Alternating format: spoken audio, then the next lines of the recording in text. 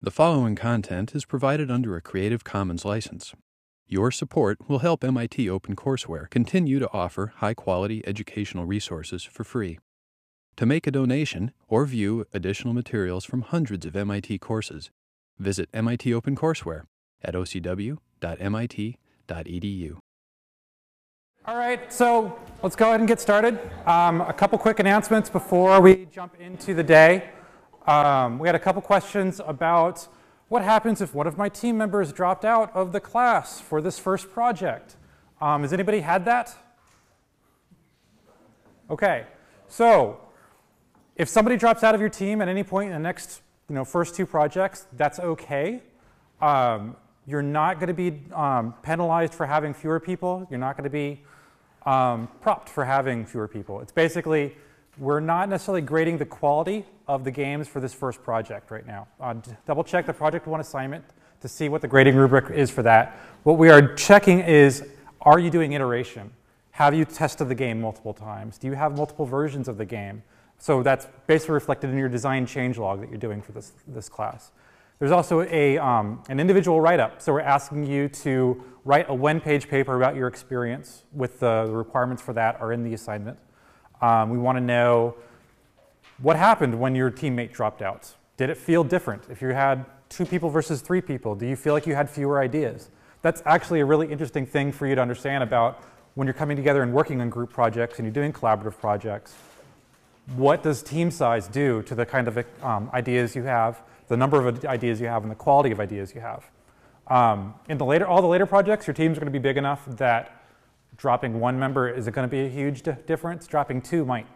So if that happens, just let us know about it. We'll talk you through it. It'll be okay. You'll get through it. Actually, if I may, this is actually part of the experience of working on a team. Sometimes you lose people, and sometimes that's a problem.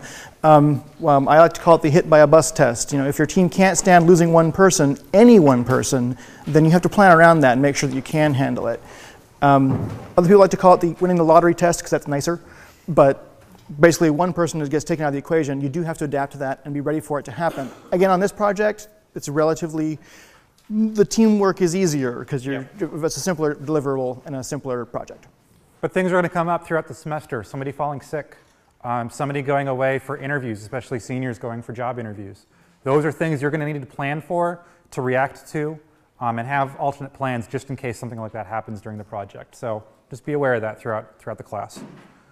All right, so what are we doing today? Today is a very, very busy day. That's going to involve lots of movement on your part. We're going to do a workshop on version control that Drew's going to walk you through. We're going to go into discussion groups and talk about the game engine tutorials that you all completed before today. And there'll be a mechanism for talking about that.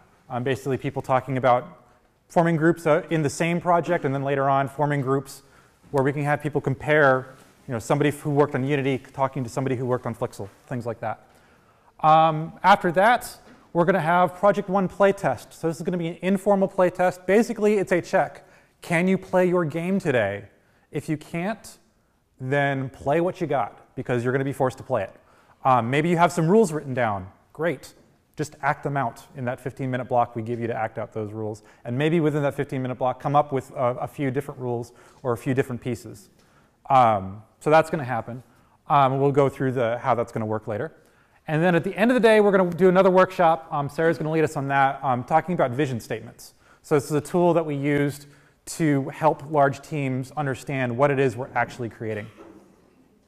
So with that, I'm going to switch slides and bring it over to Drew. So the first thing, I see a lot of laptops, which is pretty awesome. How many of you brought a computer that actually has the code you used for your tutorials on it? That is more than half. Awesome. So you get the short version of the presentation, not the long one. As soon as we get it up there and going, let's see. Any other question? Who here has used version control or source control before? Most of you. Fascinating. Who here feels confident that you know why you used version control and that it was awesome and you're cool and you're good at this? Okay, the hands went up and started to come down slowly, which makes sense. That's what they should have done. All right, so I'm not actually going to talk about the nitty-gritty details of exactly which commands you type, because there's a bunch of different version control systems. They all work very similarly, but you're going to basically need to read the documentation on the particular one that you're using. I would recommend today, if you're familiar with one, that you stick with that if possible, but don't worry about it if you can't. So let's see. I can give a high-level description of what is revision control. I'm going to use different words for it. Source control, revision control are sort of the big ones. The basic notion is that, and this is a very simple notion, that you've got one copy of the source on your local machine, and you've got one copy of the source somewhere else, and that copy out there is the perfect copy. That's the true copy of what you're working on. That's the platonic ideal of your project. And your job is to copy files down from it, change them, and copy them back up to that one. Not much going on there, right? All right. I'll get into more details on that. So we started, there's a whole bunch of words that go along with this topic. Revision control system, RCS, is what is often used as a generic term. It's also a specific piece of software that you probably won't use because it's really old. Source control, version control, and you'll also see SCM as a common TLA for source control management. CVS, the concurrent version system, is also older, but one you might actually see used. It's mostly command line only. SVN is a more recent open source version of CVS. I think CVS may have been too, I'm not sure on that one. SVN is more usable, and I heartily recommend it. Perforce is one that's used quite often in the games industry. And then you're going to see Git and Mercurial, which are often mentioned in the same breath. They're both what's called distributed source control. We'll get to that. But their interface is very similar to all of the above, actually. Almost all have a command line interface where you can do everything for the command line, and most of them have a GUI that you can use as well. But you're going to see a bunch of different words used to talk about this stuff. So again, in its most basic form, you've got a server, you've got your local, you copy stuff back and forth. Pretty basic. And it's a little bit easier to see why you might want that when you've got more than one person on the team. It's a really good way to make sure your files are synchronized. It's even more important the bigger your team. So what's really, really important is that that server copy of your code is useful. So you want to make sure that you are only contributing to that central repository of code the useful pieces. Now, what we really want to do is that central version of the code is was considered, as I mentioned, the ideal version of your code. It's the authoritative. It's the one you can trust. So that actually becomes a little bit more than a backup system, right? So a backup system is quite useful. If you lose something or you make a mistake, you want to be able to revert to a previous version of your code, and that is certainly one of the things that source control does for you. And we also talk about how it's a way to share your code. But it's actually more important than that. So the history of your project is one of the big things you get out of it. When you submit your files, which can be source code files, it could be images, it could be anything. When you submit them, you should include a comment about what the heck you've done. And this is one of the things I find new programmers have the hardest time with. In fact, I know plenty of old programmers that can't do it. But really, it's useful. And the reason it's useful is all because of this. We're going to talk about different methods of communication throughout this course. And I've talked about, or I will talk about, the fact that your source code is a way to communicate with other people. But it turns out your comment log in your version control system is also a great way to communicate with your team. So, for example, if you submit a whole bunch of files, and it's not obvious what that did to your game, that comment can tell everyone else on your team what just happened. Maybe you rewrote the entire AI so that the bad guys now run away from the player.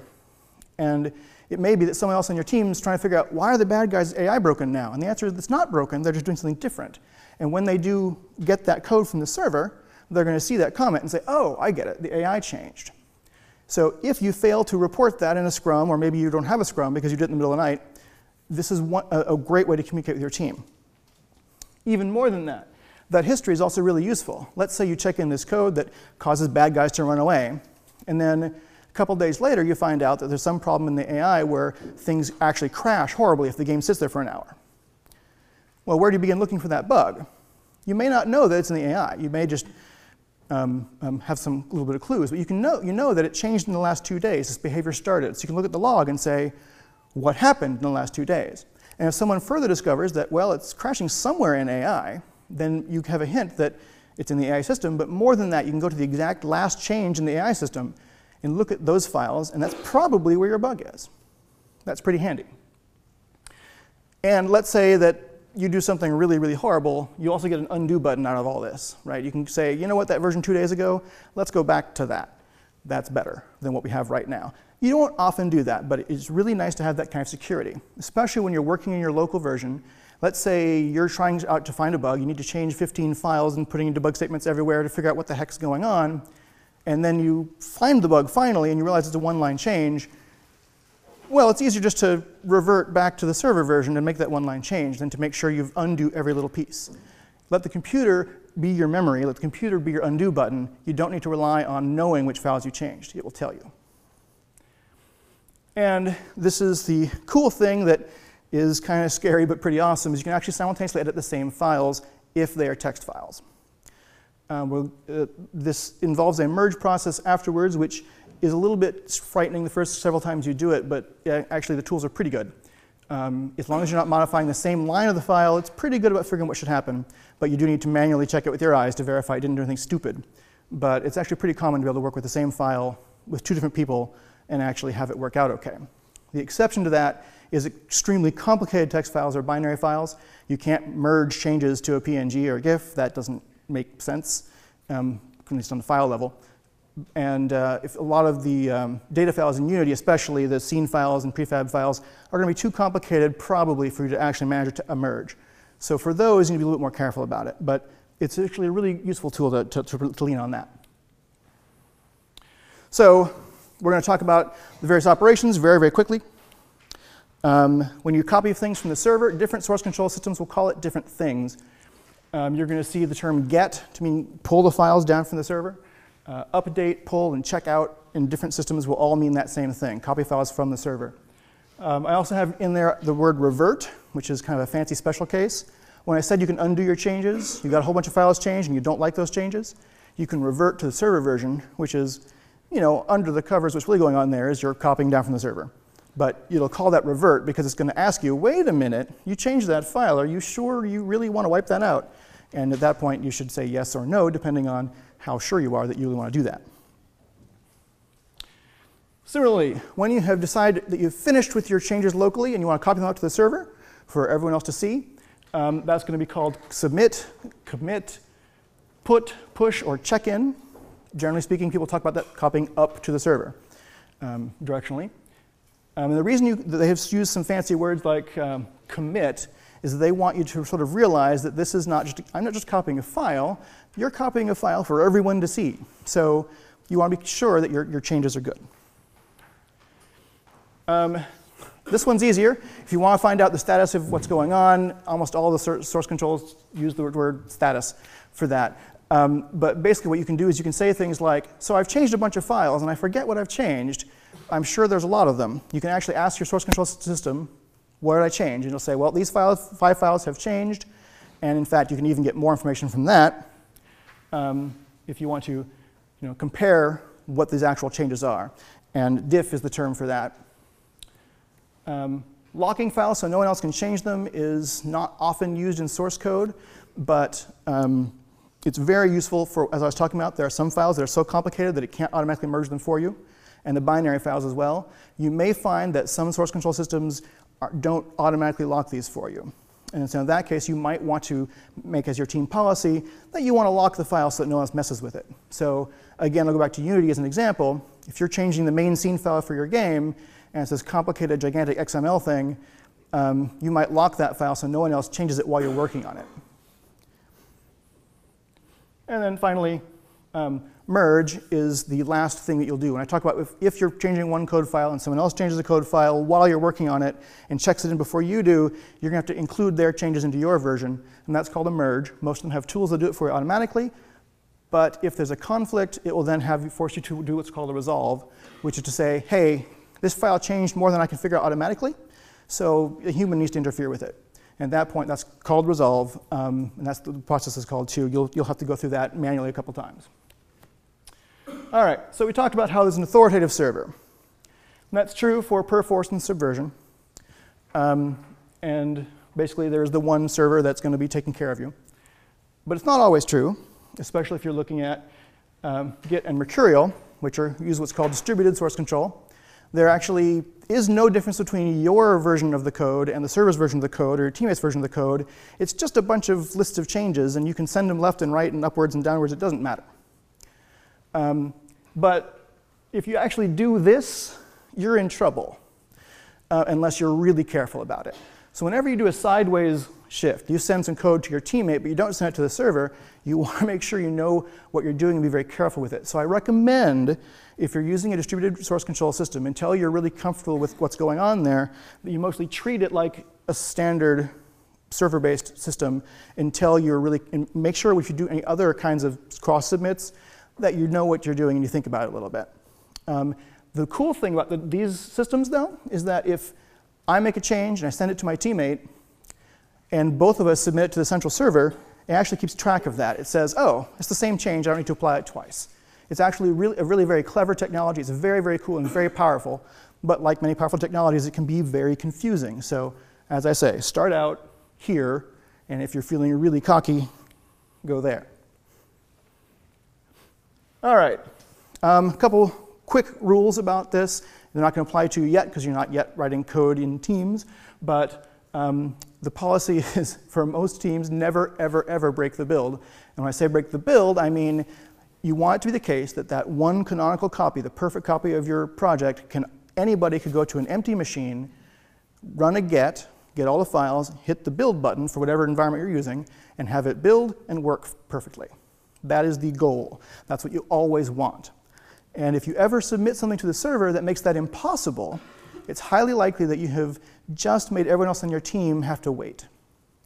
And that's a big pain, because they're going to be sitting there wishing they could get work done, but they did a get to make sure that they could do the merge, and then all of a sudden, they can't get any work done at all. So you want to make 100% sure that you can always, always, always do that build. Another thing, and this is me sort of stepping aside to my coding hat, you should always have 0 errors and 0 warnings if at all humanly possible in your project. A lot of times I see programmers who are just starting out who think that warnings are, optional. And it's true. Unfortunately, most of them are kind of optional. But there's 2 problems with leaving them in your build. Problem number 1 is some of them are optional, but they do in fact highlight an issue that you should think about. And if you leave it there on the screen and ignore it, you might be ignoring an important tool that'll help you find a bug. But the second one, and I think it's even more important actually, is that as soon as you get used to seeing warnings in your build every time, you start ignoring all the warnings. So let's say there are 5 warnings that pop up in your build every time you build it. And this has been true for a week and a half now. And you're writing some code and you add 2 warnings and you don't notice because there are warnings. 5 to 7, you didn't notice the difference. But one of the 2 warnings that you added might be really important. So if you can get down to 0 warnings, as soon as you add 1 warning, it will instantly hit your brain, and your brain will say, oh, wait a minute, I did something that the computer says is a little bit risky. And in computer science, you want to avoid a little bit risky, because it's going to come back and bite you. And I promise it's easier to fix a bug 10 minutes after you wrote it than a day after you wrote it. And a week after you wrote it, it's even harder. We in this class won't get to a year after you wrote it, but sometime in your career you probably will, and you won't enjoy it. Avoid bugs the first time if you can. Oh, so therefore use a check build. On a team, you might say to someone sitting on your team next to you, hey, can you do a get and build and make sure I didn't mess it up? That's one easy way to do it. But actually, you don't need to do that. With all these source control systems, you can have more than one, they call them workspace, might be your local version of the code.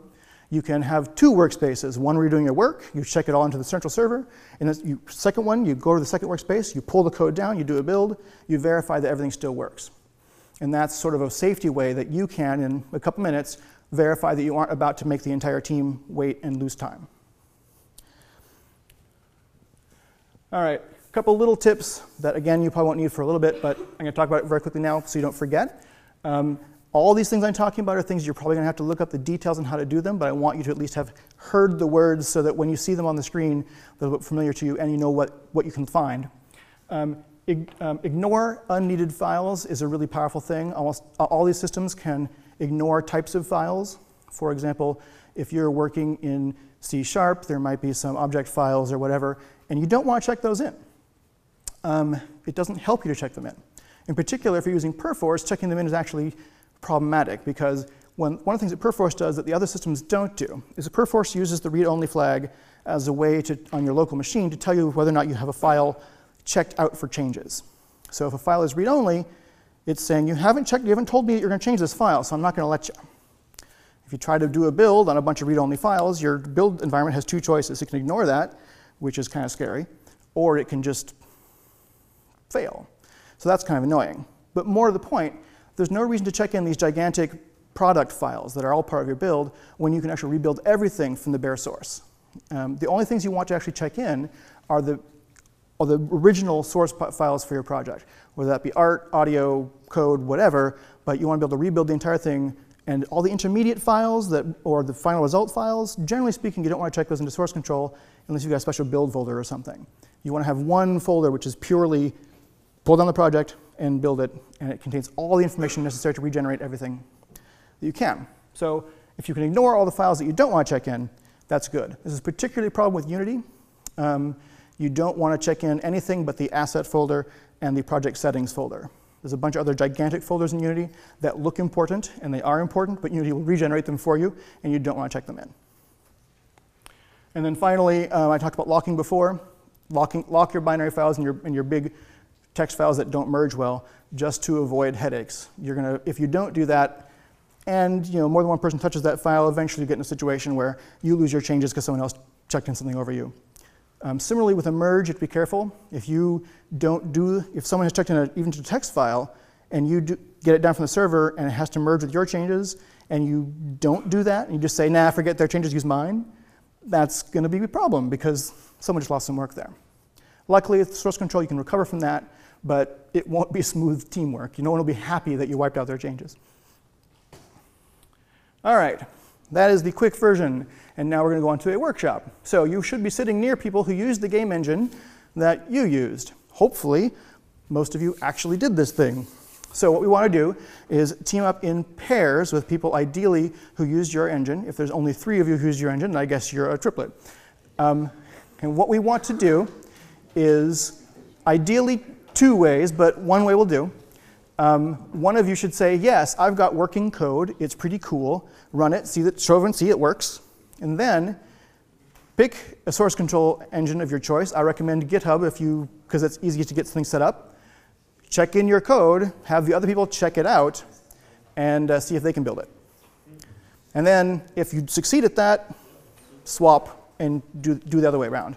Actually, you can do this simultaneously. Everyone can start checking in to new projects and then pull down.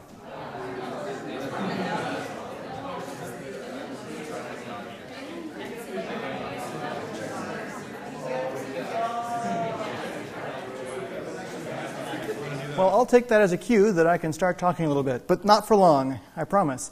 So the next step we want to do is discuss the game engines that you did the tutorials for. You've probably done a little bit of that already because you've been hanging out with people near you who use them. But I want you to try to get into groups of 5 to 6 people. If you can't, that's fine, but try to balance it out. There probably should be about 2 groups per game engine. And talk about what your experiences were with the tutorials. So things like what was easy, what was hard, what was more difficult than you expected. Compare your experiences on different operating systems if you happen to have that experience. Compare your experiences if you use different tutorials or the same tutorial, but basically we want you to sort of get an idea of what other people's experiences were like compared to your own. And the main reason for this is that you want to sort of figure out something a little bit more about your game engine, because after this we're going to shuffle and get into groups where we've mixed up the game engines. So for example, if you used Hax Flixel, you'll be in a group with someone who used Flixel and someone who used Unity, and you want to be able to sort of compare and contrast those engines. And so think of this first sort of discussion as a way to figure out how to talk about your game engine and maybe learn a little more about other people's experiences with it. All right, so I believe that we're already seated mostly near each other in the game engines. I think that that's all I need to say, really. So split up to groups of 5 or 6 in your game engine. And if you need help with that, we'll help. Okay. 15 minutes of that, and then we'll swap into do multiple. We'll help you with that part too.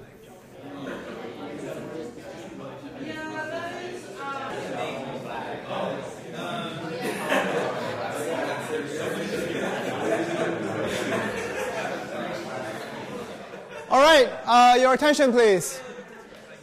May I have your attention, please? Okay. All right, so I think a lot of you, I see quite a few groups are sort of winding down on their discussion within the same game engine. Now, what we're going to do is ask you to gather back in your original brainstorming groups, which is probably going to be pretty close to the combination of the teams that you are currently in. So remember when we did brainstorming on Monday? Those people, you are going to gather with them, and hopefully you're going to get a good spread of different game engines within that discussion group. And what we want you to do is share your experience having used that game engine. First, take a quick survey around of which game engines are being represented.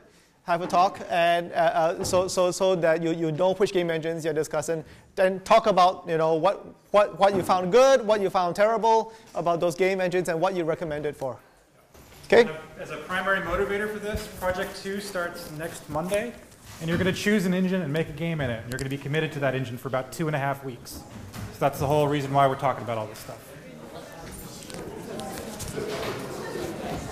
This might not need to be said, but if half of you used one game engine, do some swapping.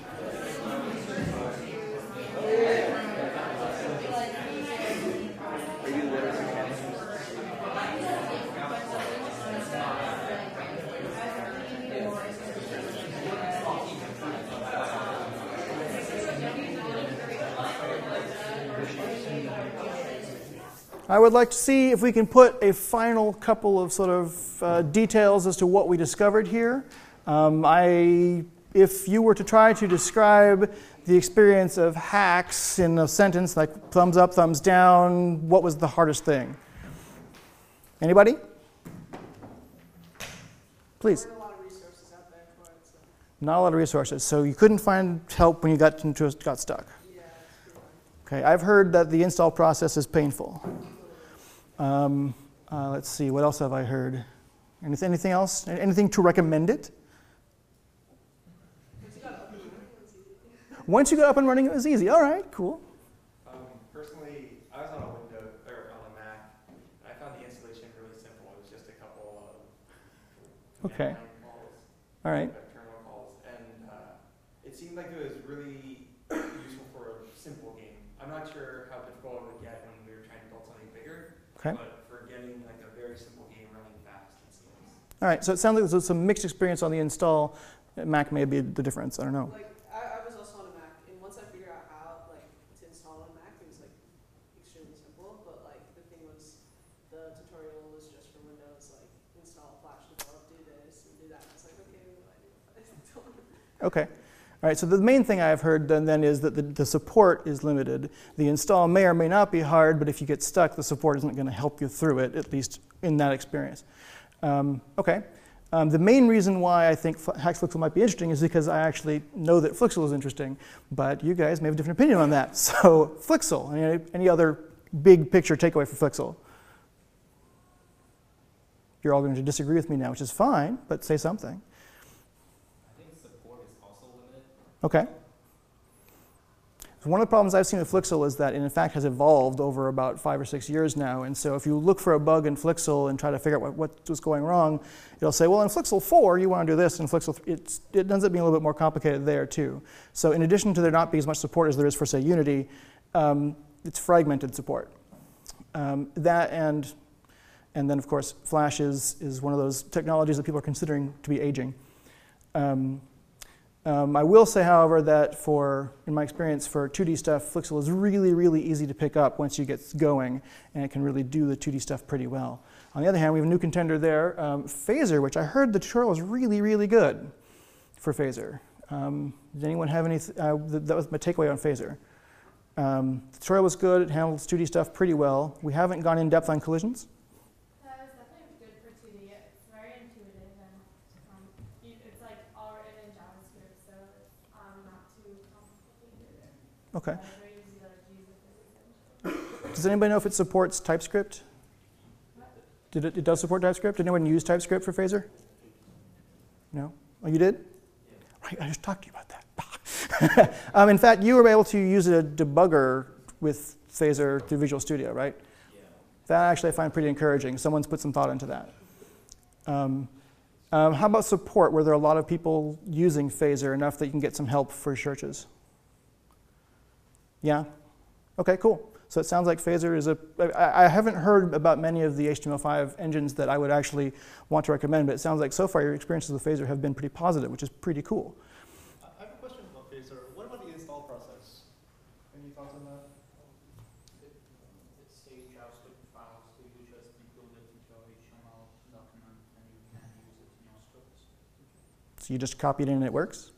Yeah, so Phaser has like version control pretty much implemented because you have to pull everything from Git.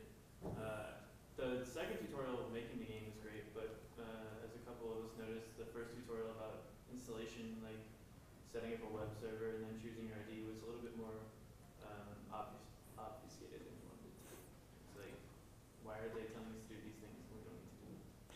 Oh, right, yeah, because I do think there's somebody said, if you set up a web server, this is how I would do it, and I think the answer is there are easier ways to do it than they've suggested.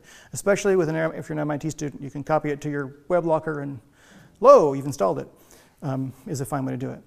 One other thing back there. Yeah, the TypeScript installation in Visual Studio, you just copy paste into Visual Studio folder and it works. Cool. All right, and then I split Unity into sort of concentrate on 2D, concentrate on 3D, but fundamentally there is a difference between those two. That Unity pretty much, and I've heard someone even saying that Unity is designed for 3D games, and they've kind of pasted 2D on top of it, which I think is an accurate criticism. About the usability on that, does anyone experience trying to use the 2D, was that a problem? Like, are you going to still need to think in 3D to make it work? Yeah, the only thing was the initial learning curve was pretty, it took a while to get something simple starting. Yeah, but I feel like there's a lot of potential for making more complex 2D stuff. Sure. It definitely doesn't feel lacking. It's like Photoshop in the sense that there's all these features and you maybe use not even 10% of them, but they're there if you need them, which may or may not be a good thing. That can be very intimidating and sort of hard to work with. Sure, I'll agree with that 100%. There's too much there, perhaps.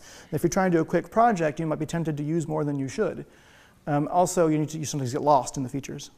Yeah, in some of the videos, they demonstrate how you can actually have 3D objects in the 2D environment when you're developing 2D games, which I guess they were excited about, and they were showing, hey, you can do this cool thing, but I think it has the opposite effect in that it intimidates people. There's a lot of options that were built originally for 3D, and you're looking through menus and looking through all the drop-down things. Most of them are things that you can't touch or you can't use because they're meant for 3D, and there's no way you can restrict the UI to be only 2D.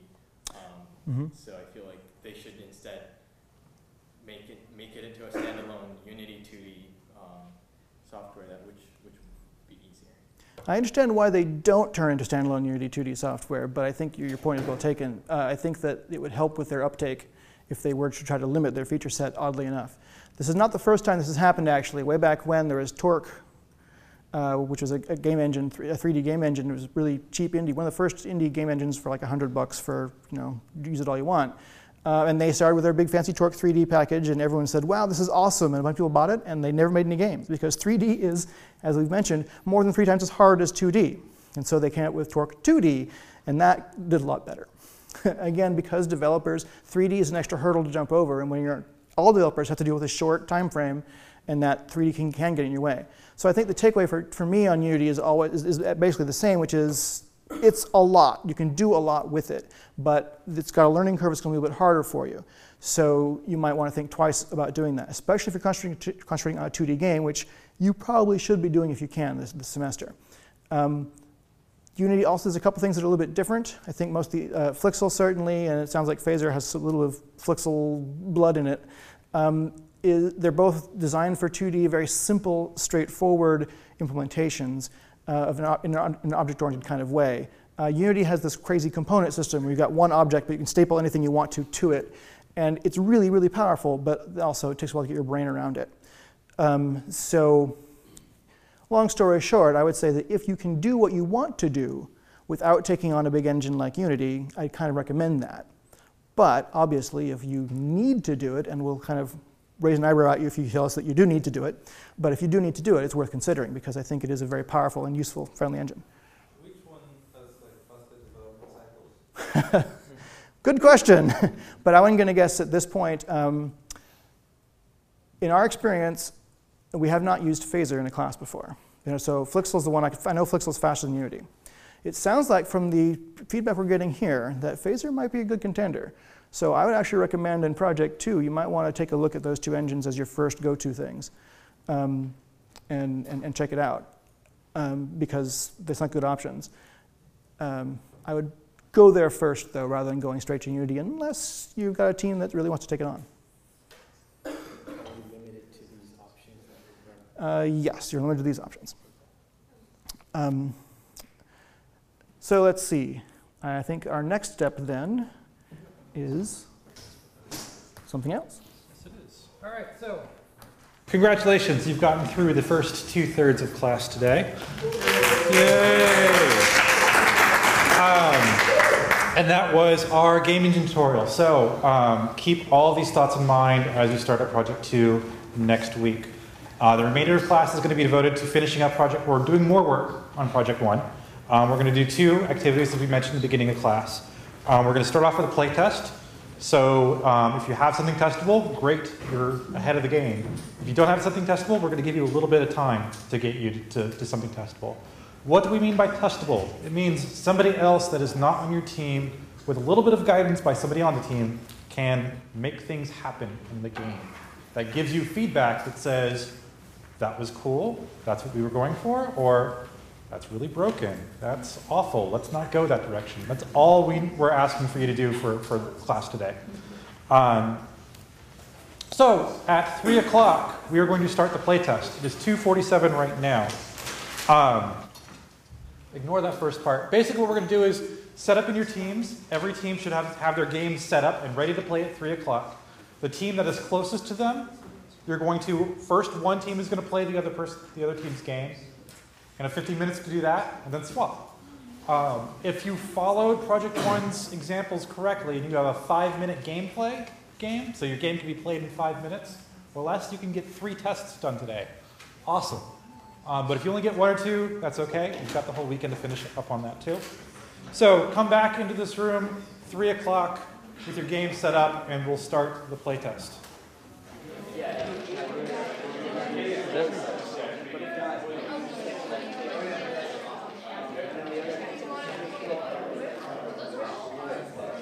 Does everybody have a playable game?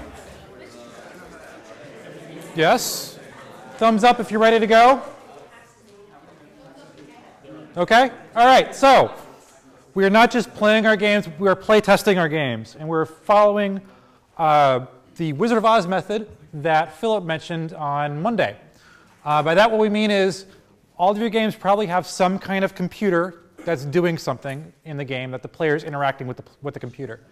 What that means is there's some constrained communication between the computer and the player. This is the time where you want to think about what are the things that the player knows versus what are the things that the computer is doing. There's going to be a little bit of a difference going on there. Don't let the player know what the computer is thinking unless it's actually part of the game. It's something that the computer is like, if you could imagine the computer saying, here's a screen with an icon on it that says some stuff. That's something the player knows. If it's just some calculation going on in the background, that is not something the player knows. So just think about it that way when you're doing this. So how many teams do we have over here? 1, 4? Okay, so pair. How many teams do we have in here? 1, 2, 3, 4, 5, 6. Is that right? So pair to your closest, and then pair. And how many teams over here? 1, 2, is that the 3 total? All right, instructors will test the back one. Okay? So you got 15 minutes to play one game. I'm going to come back in at 3:15 and then tell you to switch. It's going to be random. You should plan for randomness.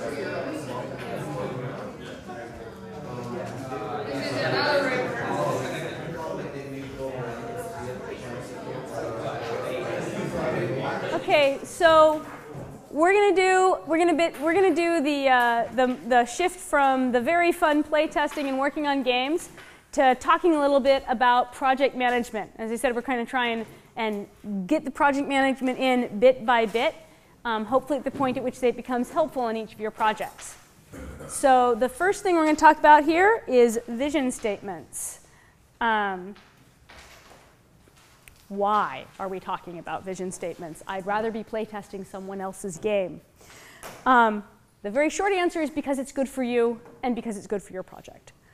The longer answer is because a vision statement is really one of the shortest and simplest ways to understand, to make sure that you, the people on your team, and the person you are making the game for, assuming you are making the game for a client or an instructor or someone else who might be interested in it, are all on the same page and understand what they expect to get at the end of the project. It can't guarantee that you all believe you're getting the same thing, but you can at least get started by being on the same page. Another very common early design document for games is the design doc. Has anybody here heard of design documents, I assume? Yeah, do you know what they are? Does anyone not know what I mean when I say a design doc? Okay. Traditionally, and this is actually going further and further back into the history of game development, for which I am thankful. Traditionally, a game design doc was a document, usually a big word page that might occasionally get printed out, that pretty much described the game from start to finish, everything that was going to happen in it, all the mechanics, all the characters, all the stories, all the interactions, everything that's going to happen. It was traditionally a very big, long file that either someone spent a lot of time maintaining and nobody spent any time reading, or B, nobody spent any time maintaining and nobody spent any time reading. So it was not what I would call a very useful investment of time, but a lot of time tended to get invested in it. So you may ask, why? At least partially because people feel better when things are written down. They'd like to have a place they can go to look at to say, am I doing what I think we're supposed to be doing? I'd like to go check the documents and see if that's true. Unfortunately, a really long document that tries to detail everything is not the right way to try and do this on a game. Games change too fast. And the thing you're trying to get to, the end product of game, is not written. It's not something that's going to be something you look at. It's something that happens in action. So our proposed substitute, and if someone comes up with a better solution, I would love to hear it, because vision statements are also not the perfect. They're not the perfect thing. They're just better than anything else I've seen. Our solution to this is a vision statement. We tend to think that in between a prototype and a vision statement and really good project communication, and really good communication on your project, that's most of the design documentation you need. So, all right, so we're going to talk about vision statements, and then we're going to make one. So there you go. I forgot that I'd include the animation on the slide. I did not time it right. Oh well, that's what I get for trying to be fancy. So if a vision statement is going to define the project, so vision statements defines the project, or the game, if it's for a game, for the team, for the client, and its investors. What do you think it ought to include to do that?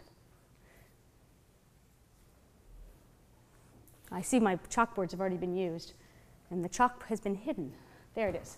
All right, any ideas? Any suggestions? What would you like to have in such a document? You're the ones using it. Goals. Okay.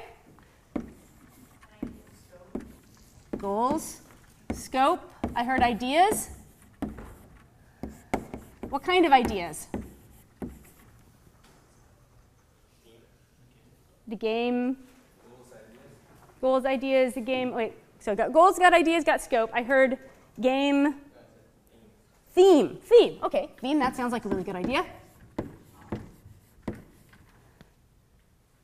Core mechanics. Core mechanics. Yeah.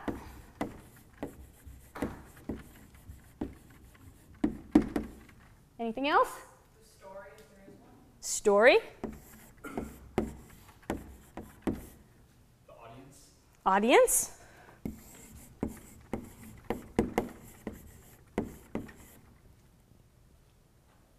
Anything else you think you really need?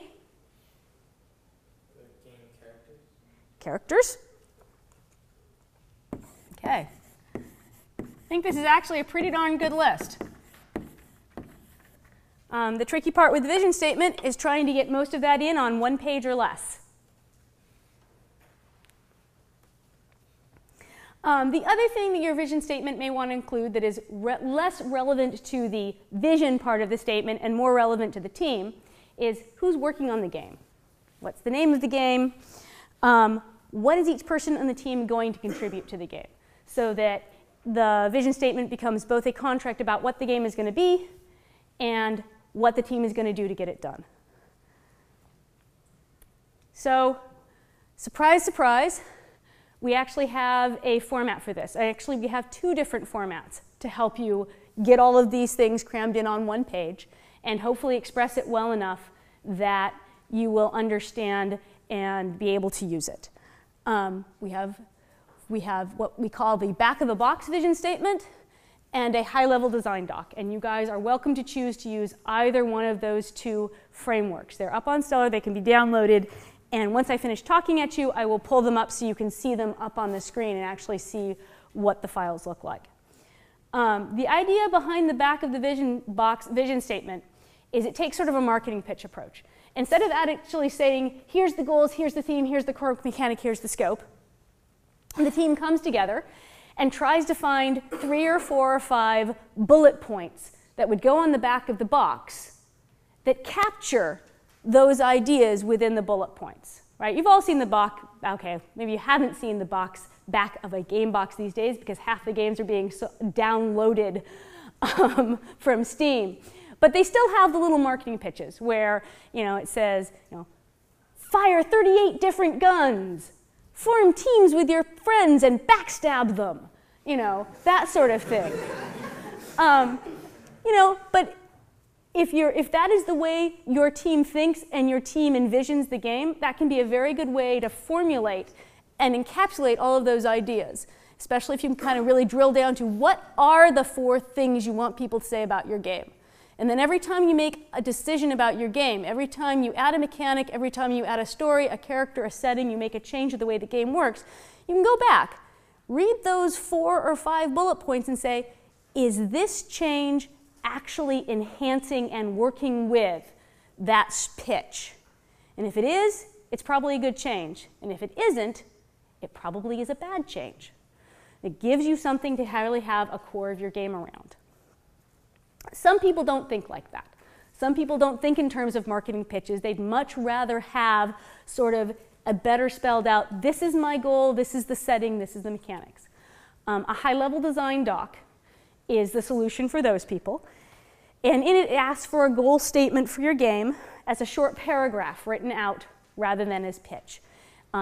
It's got a little less bang, but is often more precise. And, and both of them are equally effective. What really depends on is which one resonates with the team, which one the team thinks works well for them. That's why we have both of them. They're really covering the same information. You don't save anything by choosing one format over the other. It's just how are you presenting it to yourself and to your team. Both documents also ask for a little bit of gameplay. A risk assessment, what are the big risks on your game? They may be related to your team. Hey, we're trying an engine we've never tried before. We may not be able to get it to run. It may be related to the gameplay. We're going to try and do a mechanic no one has ever managed to do before. Whatever your big risk is, just one or 2 sentences of it, and then some space for your team members to put in your names, what they're going to do, stuff like that. It's really pretty simple. And the next step is, in fact, to do exactly that.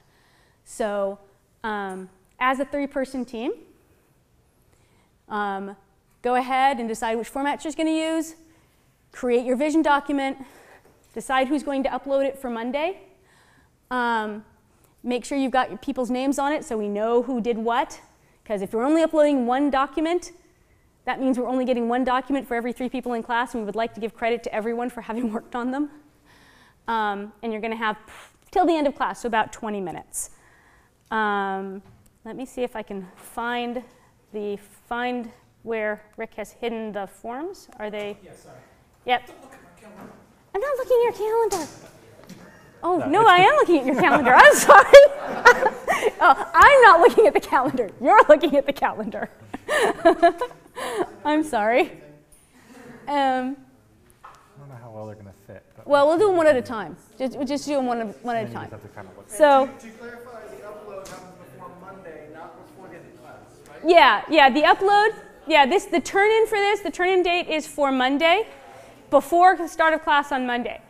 And the other thing is you're not actually writing the vision doc for the prototype you just made. The prototype you made is the core, is sort of the core mechanics for the game you envision being made with it for Project 2. Okay? So this is your vision document, your sort of pitchy document for Project 2. With the game that will be made for Project 2, okay? All right, anyway, so here's the high-level design document. I think that there's both an RTF format and a Word format up there. When you upload them, we much prefer it to be in PDF. That way it's easy for us to read. So, I love trying to do this while not being able to see what I'm doing on the screen. Look on Stellar. I like mice. I much prefer mice. I hate touchpads. I also make mine kind of wonky. Yeah. Oh, thanks. Okay. Yeah, I'm trying to scroll. Okay, so this is basically the high-level design doc and what it's got: vision, breakdown, major gameplay concepts, 30 seconds of gameplay, and then your risks and the team responsibility and breakdown. Let's go ahead and jump over to the vision document. Oh, yep. So, and here's the vision statement one. Basically, all of that goal and stuff needs to be conveyed in your back-of-the-box advertisement, and then the rest of it's pretty much the same. Any questions? Okay, if there's no questions, go.